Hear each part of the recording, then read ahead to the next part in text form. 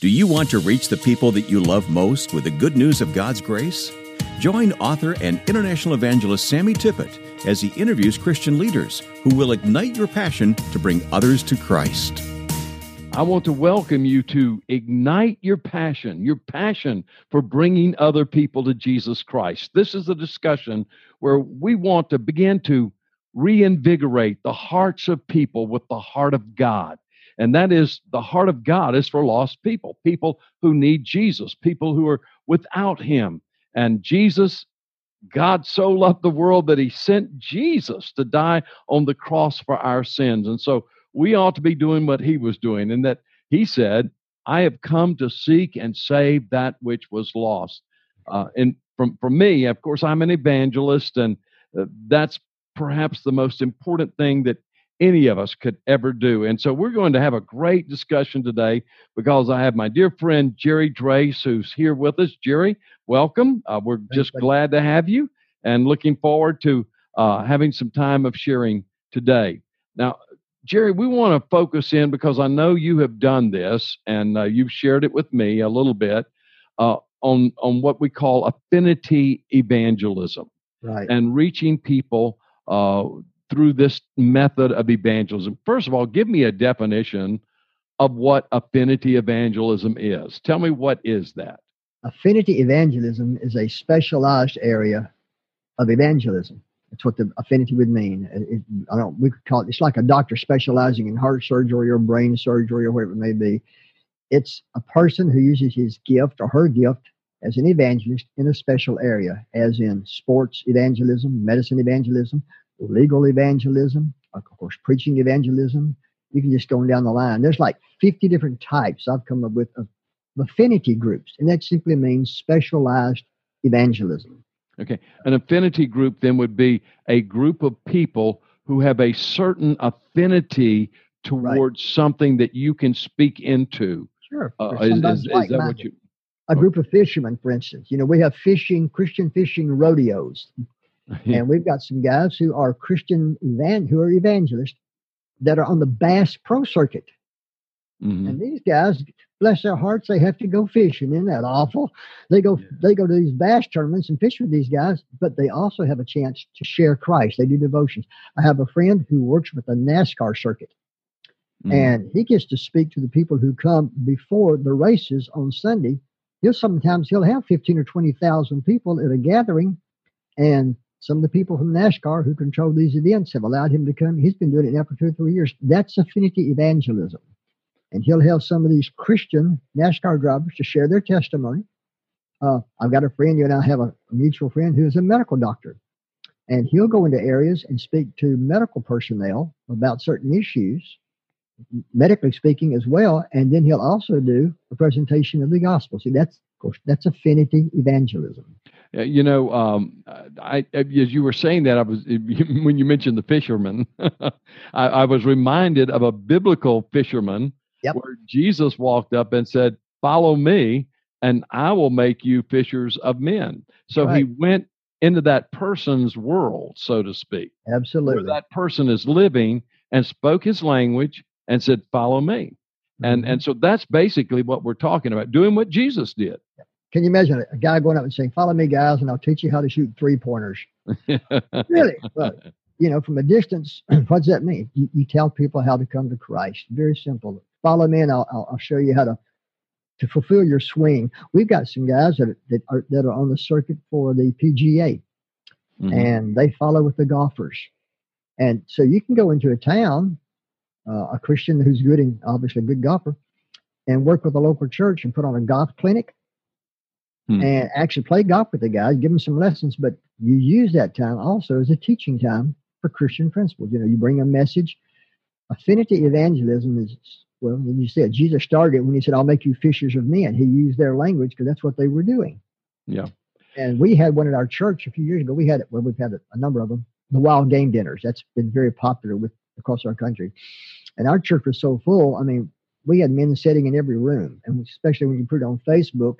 And we gave away prizes like, you get rod and reels, you get shotguns, you get a trailer, you get this. People donate it. And then you have a Christian person to come in who shares his testimony, who's an outdoorsman. And then I would follow up with a simple plan of salvation. And of course, a lot of churches do this and had tremendous results. Yeah. Boy, it just opens up a whole world of possibilities. Amen. Because what you're describing here is not just one thing, not even just the wild game, although that is a great one. Yep. I remember a number of years ago, I was preaching in my home church and, encouraging people to share their faith in Christ with others.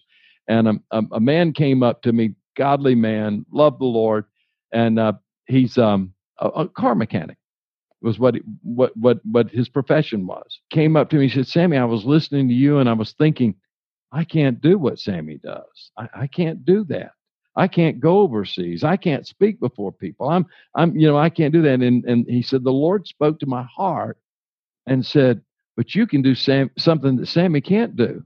That's right. You can fix cars." Amen. And so he said, the Lord's put it on my heart on Saturdays to come up to the church and open it up for any widows or single mothers who can't afford to have their cars fixed on, the basic things, and I'll work on them. He got the message, didn't he? Yeah, and so he started doing that and leading people to Christ, and God just used him and blessed him in a tremendous way, and he was a blessing to all those people. Now, not all those people came to Christ or whatever, but he was a blessing to them, and he shared Christ with them. Some of them came to know Jesus, and it was just remarkable. And I think that we have the idea that the only one who can share Christ is someone like you or me. Right. And everybody is to be a witness. And through affinity evangelism, and what I'm hearing is there's a couple of things, maybe you can help clarify this for me, but there is an event that you can have where you bring in a speaker like one of us or something, but there is also some things in which you enable people who are not preachers, who are not in full-time ministry, to share their testimonies in the context of their culture of what they do in life. Is that, am I correct on that? Yeah, you're right. I told you I pastor now as well as do evangelism. I'm a bivocational pastor. And my people have heard me say so many times that wherever you are, that's your pulpit. We have some men in our church who farm, big time farming. And I tell them, when you're on that John Deere or you're at the co-op, that's your pulpit. And you have a chance to share Jesus. Now, one thing we have to go behind that is we need to train our people very simply on how to share their faith. Yeah. We as Southern Baptists, for just instance, we are probably the best trained denomination in the world, but we're just not doing it. You don't have to be technically trained. You just have to know what Jesus did for you, how he saved your soul, and share that with somebody else. Mm-hmm. I tell my folks, you don't have to be a theologian. You don't have to be a scholar. You don't have to be a pastor or an evangelist to lead somebody to the Lord. Tell them what Christ has done for you.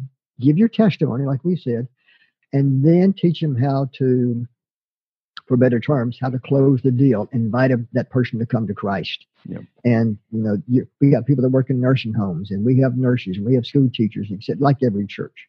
And my people are constantly hearing from me, that's affinity evangelism. That's where you are. That's your ministry right there. Yeah. And we don't have to have a church event. You're right. Wherever you go is your area of evangelism. Wayne Jenkins, who was a great man, who passed away, he was a great friend of mine. I love the brother so much and miss him. But Wayne and I did a series of interviews in which we talk about how to share your testimony. And I think that sharing your testimony is a real critical piece of this, that every believer needs to know how to clearly articulate what Jesus did for them and what Jesus can do for the other person. You don't have to be eloquent. And matter of fact, eloquent sometimes is a hindrance. It sure is. What people want to know is they want to know authenticity, reality. And kind of speak to this to me. I think that one of the reasons that affinity evangelism is so powerful is because it gets out of the church environment, right, and into the environment of the person or the people that are hearing the gospel. They're hearing the gospel in the context of, oh yeah, I'm a hunter.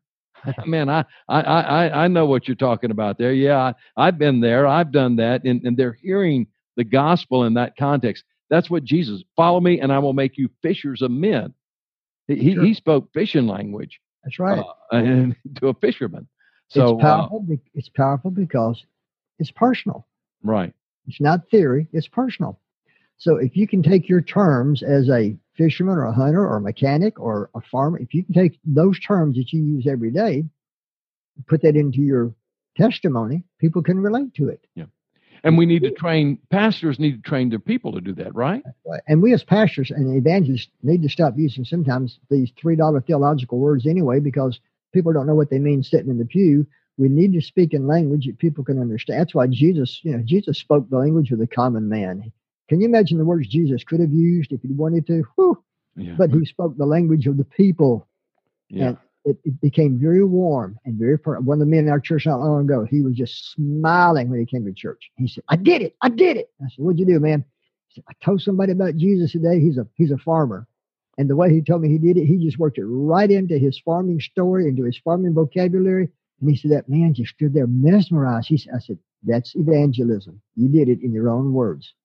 Yeah, and I really think that we're trying to train people to do the specialized ministry, aren't we, Sammy? Because the day of the revival, when you and I first started in evangelism, I told somebody this morning, there used to be 2-week revivals, and that person couldn't believe it. I said, well, my daddy used to do 2-week revivals, and then they went Sunday to Sunday, then Sunday to Friday, then Sunday to Wednesday. And now many churches, they just have a one-day event. And we're being told that nobody has revivals anymore. Well, if they're not having revivals, then we need to come and retool and do something, look at the game plan. And let's go to affinity evangelism. So, okay, tell me, if a pastor wanted to have a wild game dinner or wanted to have a thing for doctors, yep. What would tell me what would be a good way to do that? I would recommend I would recommend a particular doctor or two that I know that can do this. If they want to have a wild game dinner, I'd say, well, I know 4 or 5 outstanding Christian men who are sportsmen, or a lady. A lot of women now are having their own affinity groups. And so you bring in somebody, and I think one of the words here too is qualified. You don't want to just bring in somebody that talks sports or whatever it may be. You want somebody who will present the gospel. But I would recommend people personally. And this is one thing people look for. Do you know a golfer? Do you know a fisherman? Do you know a hunter? We do things for policemen. Bring in a law enforcement individual, male or female, who walks with the Lord, and they talk a language that you and I can't talk. Mm-hmm. But let them come in and talk to the law enforcement people. So I think a lot of it has to do with us being able to recommend people that we know and respect. Does that make sense? So the first thing is you need a sort of a keynoter who is a deeply committed Christian, who God has really changed their lives, and they have a message to bring. Sure. And it doesn't have to be a, quote, well-known personality. My gracious, sometimes the best thing to use is somebody that's just local, whose life has been changed. Yeah. And that's what Jesus did. These men that followed him, they were just the local guys, and he changed their lives, and they went out and brought in other people just like them. And so do you try to have this at the church? Do you have it at a secular place? What do you do? What's best? Yes, we've done both. We've had a lot of people, if we have it at the church, maybe we'll have it at a neutral spot out back. We've got a big area out back, or you have it in an arena. We got a man in our church. He is a championship bull rider. He is a cowboy from way back. I mean, he went to college years ago on a bull riding scholar. He has his own church. He calls it his cowboy church, where he trains these young college kids how to ride bulls. Now, how would you like to do that? I don't know anything about riding a bull. I've been out there at his place, but boy, when he talks to them in his language, they have young men making decisions all the time because he's speaking their language. That's in the arena. See, that's where it takes place. Or your mechanic, do it at the garage. Sometimes having it off the church campus is best because it's a neutral site. Yeah, they don't feel threatened. They'll come to a neutral site. Yeah. Well, one of the things that I have done, and early in my ministry, I did some of this type thing. In recent years, I haven't. It's been more, the large evangelistic events and stadiums and places, things like that. But early on, I did a number of these things, and one of the things that my wife and I did, in fact, our daughter was born in Switzerland. And the reason we were in Switzerland, the Olympics, the Winter Olympics, were in Innsbruck, Austria that year. And the Lord put it on my heart to go to the Winter Olympics and share the gospel. Didn't know how or who or what, but we went, and someone told me that there was a Christian who was a speed skater from the U.S., and we found this young lady, and she got us, all through the Olympic Stadium or the Olympic Village to meet all of these athletes and to share the gospel with them, and just in the context of where they were and what they were doing. And I found that, it was just incredibly tremendous experience to be able to do that. And your daughter was born there? And my daughter was born in Switzerland, right? That's right. Not at the Olympics, though. No, not at the Olympics in Switzerland, but we went over there. And the reason we were living in Switzerland was because you remember Manly Beasley. Oh, yeah. Yeah, and Manly and Ron Owens had a hotel where they held these conferences on revival and spiritual awakening, and they wanted someone to be the host there.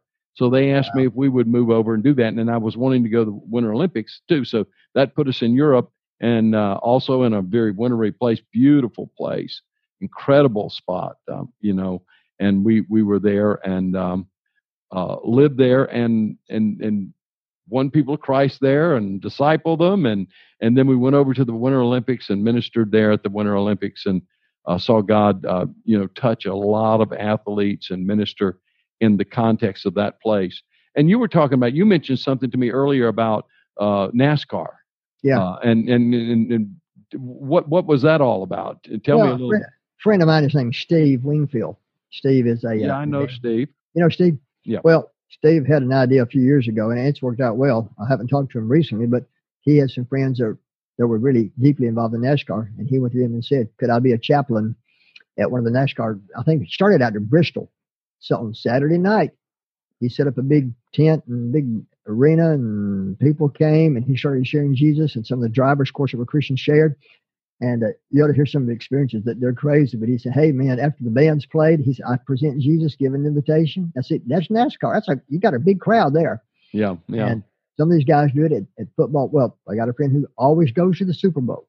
A lot of our Christian leaders go to Super Bowl, and they will use those groups as affinity evangelism because, everybody crowds in there. That's just another example of where the people are. I try to tell our people the word evangelist means the bearer of good news. Because when you hear the word evangelist or pastor or missionary, just like you said a moment ago, people think, well, I can't do that. If you're a Christian, you are an evangelist. If you know the word, what it truly means, we all bear the good news. So you can do it as a surgeon or a plumber or a carpenter or a fisherman or a guy who's in the rodeo circuit. That's the affinity effect of evangelism. Yeah. We have a mutual friend who is a part of our group of Cosby that he is a medical doctor, and he takes the proof that Jesus really did die on the cross and shares that in sort of the medical arena. We That's also powerful. Have one of the guys in our group who is an attorney, and he's done a really neat thing about God's justice, and he goes into the courthouse. He's made a documentary on the judgment of God, so to speak. Wow! And it's incredible. Been on television with this documentary, and it's just so we all have these things that God has given us, and He wants to use us. I think if there's any takeaway today, Jerry, from this whole thing, is that each of us have something that's unique and that's special that God's done in us, and God wants to take that. God wants to use it to reach others with the good news of Jesus Christ. And imagine the word evangelist, evangelical, actually in the German language, that's all the same word as gospel. And so that it's all from the same root word. In other words, we're gospelizers. We're those who are bringing good news to people. And we have good news. I mean, there's not a lot of good news in the world, but we have good news today. You got it. And I don't know why it's been so hard, Sammy.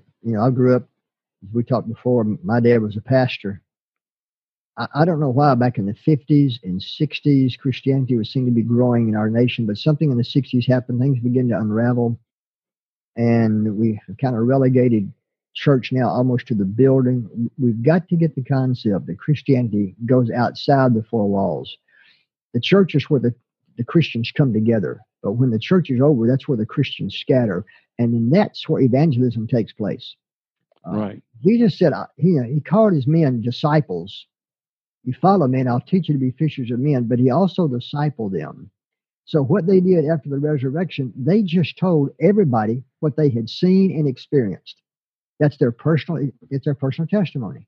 Yeah. So whether it was Peter or whether it was Andrew or James or John, these guys became evangelists, as all of us are.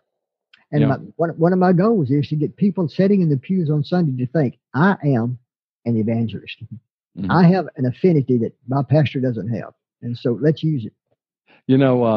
Just as we've been talking, and you a couple times at the very beginning, now here at the very end of this conversation, it stimulated my thoughts on some things. And one is maybe the first affinity meeting was when Jesus was in there with all the tax collectors because he had been invited by a tax collector. Well, but that caused a stir, didn't it? Yeah, and so he had his affinity with all these tax collectors, and he shared the gospel with them. So I mean, this is nothing new. It's 2,000 years old, and if it was good enough for Jesus, I guess it's good enough for us. And and so we need to just be doing what he's given us to do. Jerry, I appreciate you taking the time to really talk about these things. These things excite me. I mean, this is what I get excited about. I know, me too. But that's what gets the blood pumping, to think that the gospel doesn't depend on us who have, quote, been called per se to be the professionals. It's the people that we see. Jesus knew when he called these 12 men, of course, he knew one was going to deny him. I love this little story. Jesus gets back into heaven, and the angels gather around him and say, well, Lord, you left it. You left your ministry with 11 men. What if they fail you? What if these 120 fail you? What's plan B? And Jesus looks at the angels and says, I don't have a plan B. It's always plan A. Our plan A is to carry the good news wherever we go, and we call it affinity evangelism. And if our people can realize it and accept it, if we can teach them, Sammy, to give their personal testimony, share it without fear, I mean, our churches could be full, couldn't they? Yeah, that's right. And this is what this whole podcast is about, Jerry. We want the whole discussion of evangelism to get back into the mainstream of the life of the church today. Right. And so that's my prayer, not just into the discussion, but into the practice. Not just talking about it, but doing it. And so, right. So we're hoping that those pastors, leaders, church workers who are listening to this podcast will say, how can I just begin to pray, Lord, how can I be used of you to encourage others, to bring others to Jesus, to encourage the people in my church to share their testimony? How can I sponsor an event that would bring in someone who can clearly share the gospel of Jesus Christ? And if we'll start doing that, we'll see things happen. Listen, God will honor his word. His word will not return void. And if we'll begin to just get out there and share the word, he'll do the rest. So thank you, Jerry. Appreciate you coming on, man. Thank you, brother. Appreciate your ministry. Love you, buddy. Okay, you too. And keep telling the story. Okay. God bless. Okay, bye-bye. God bless you too. We hope you've been encouraged. If you'd like to hear more, visit SammyTippett.org. There you'll hear podcasts, watch daily devotionals, and obtain books by Sammy that will ignite your faith, your love of family, and a passion to reach others.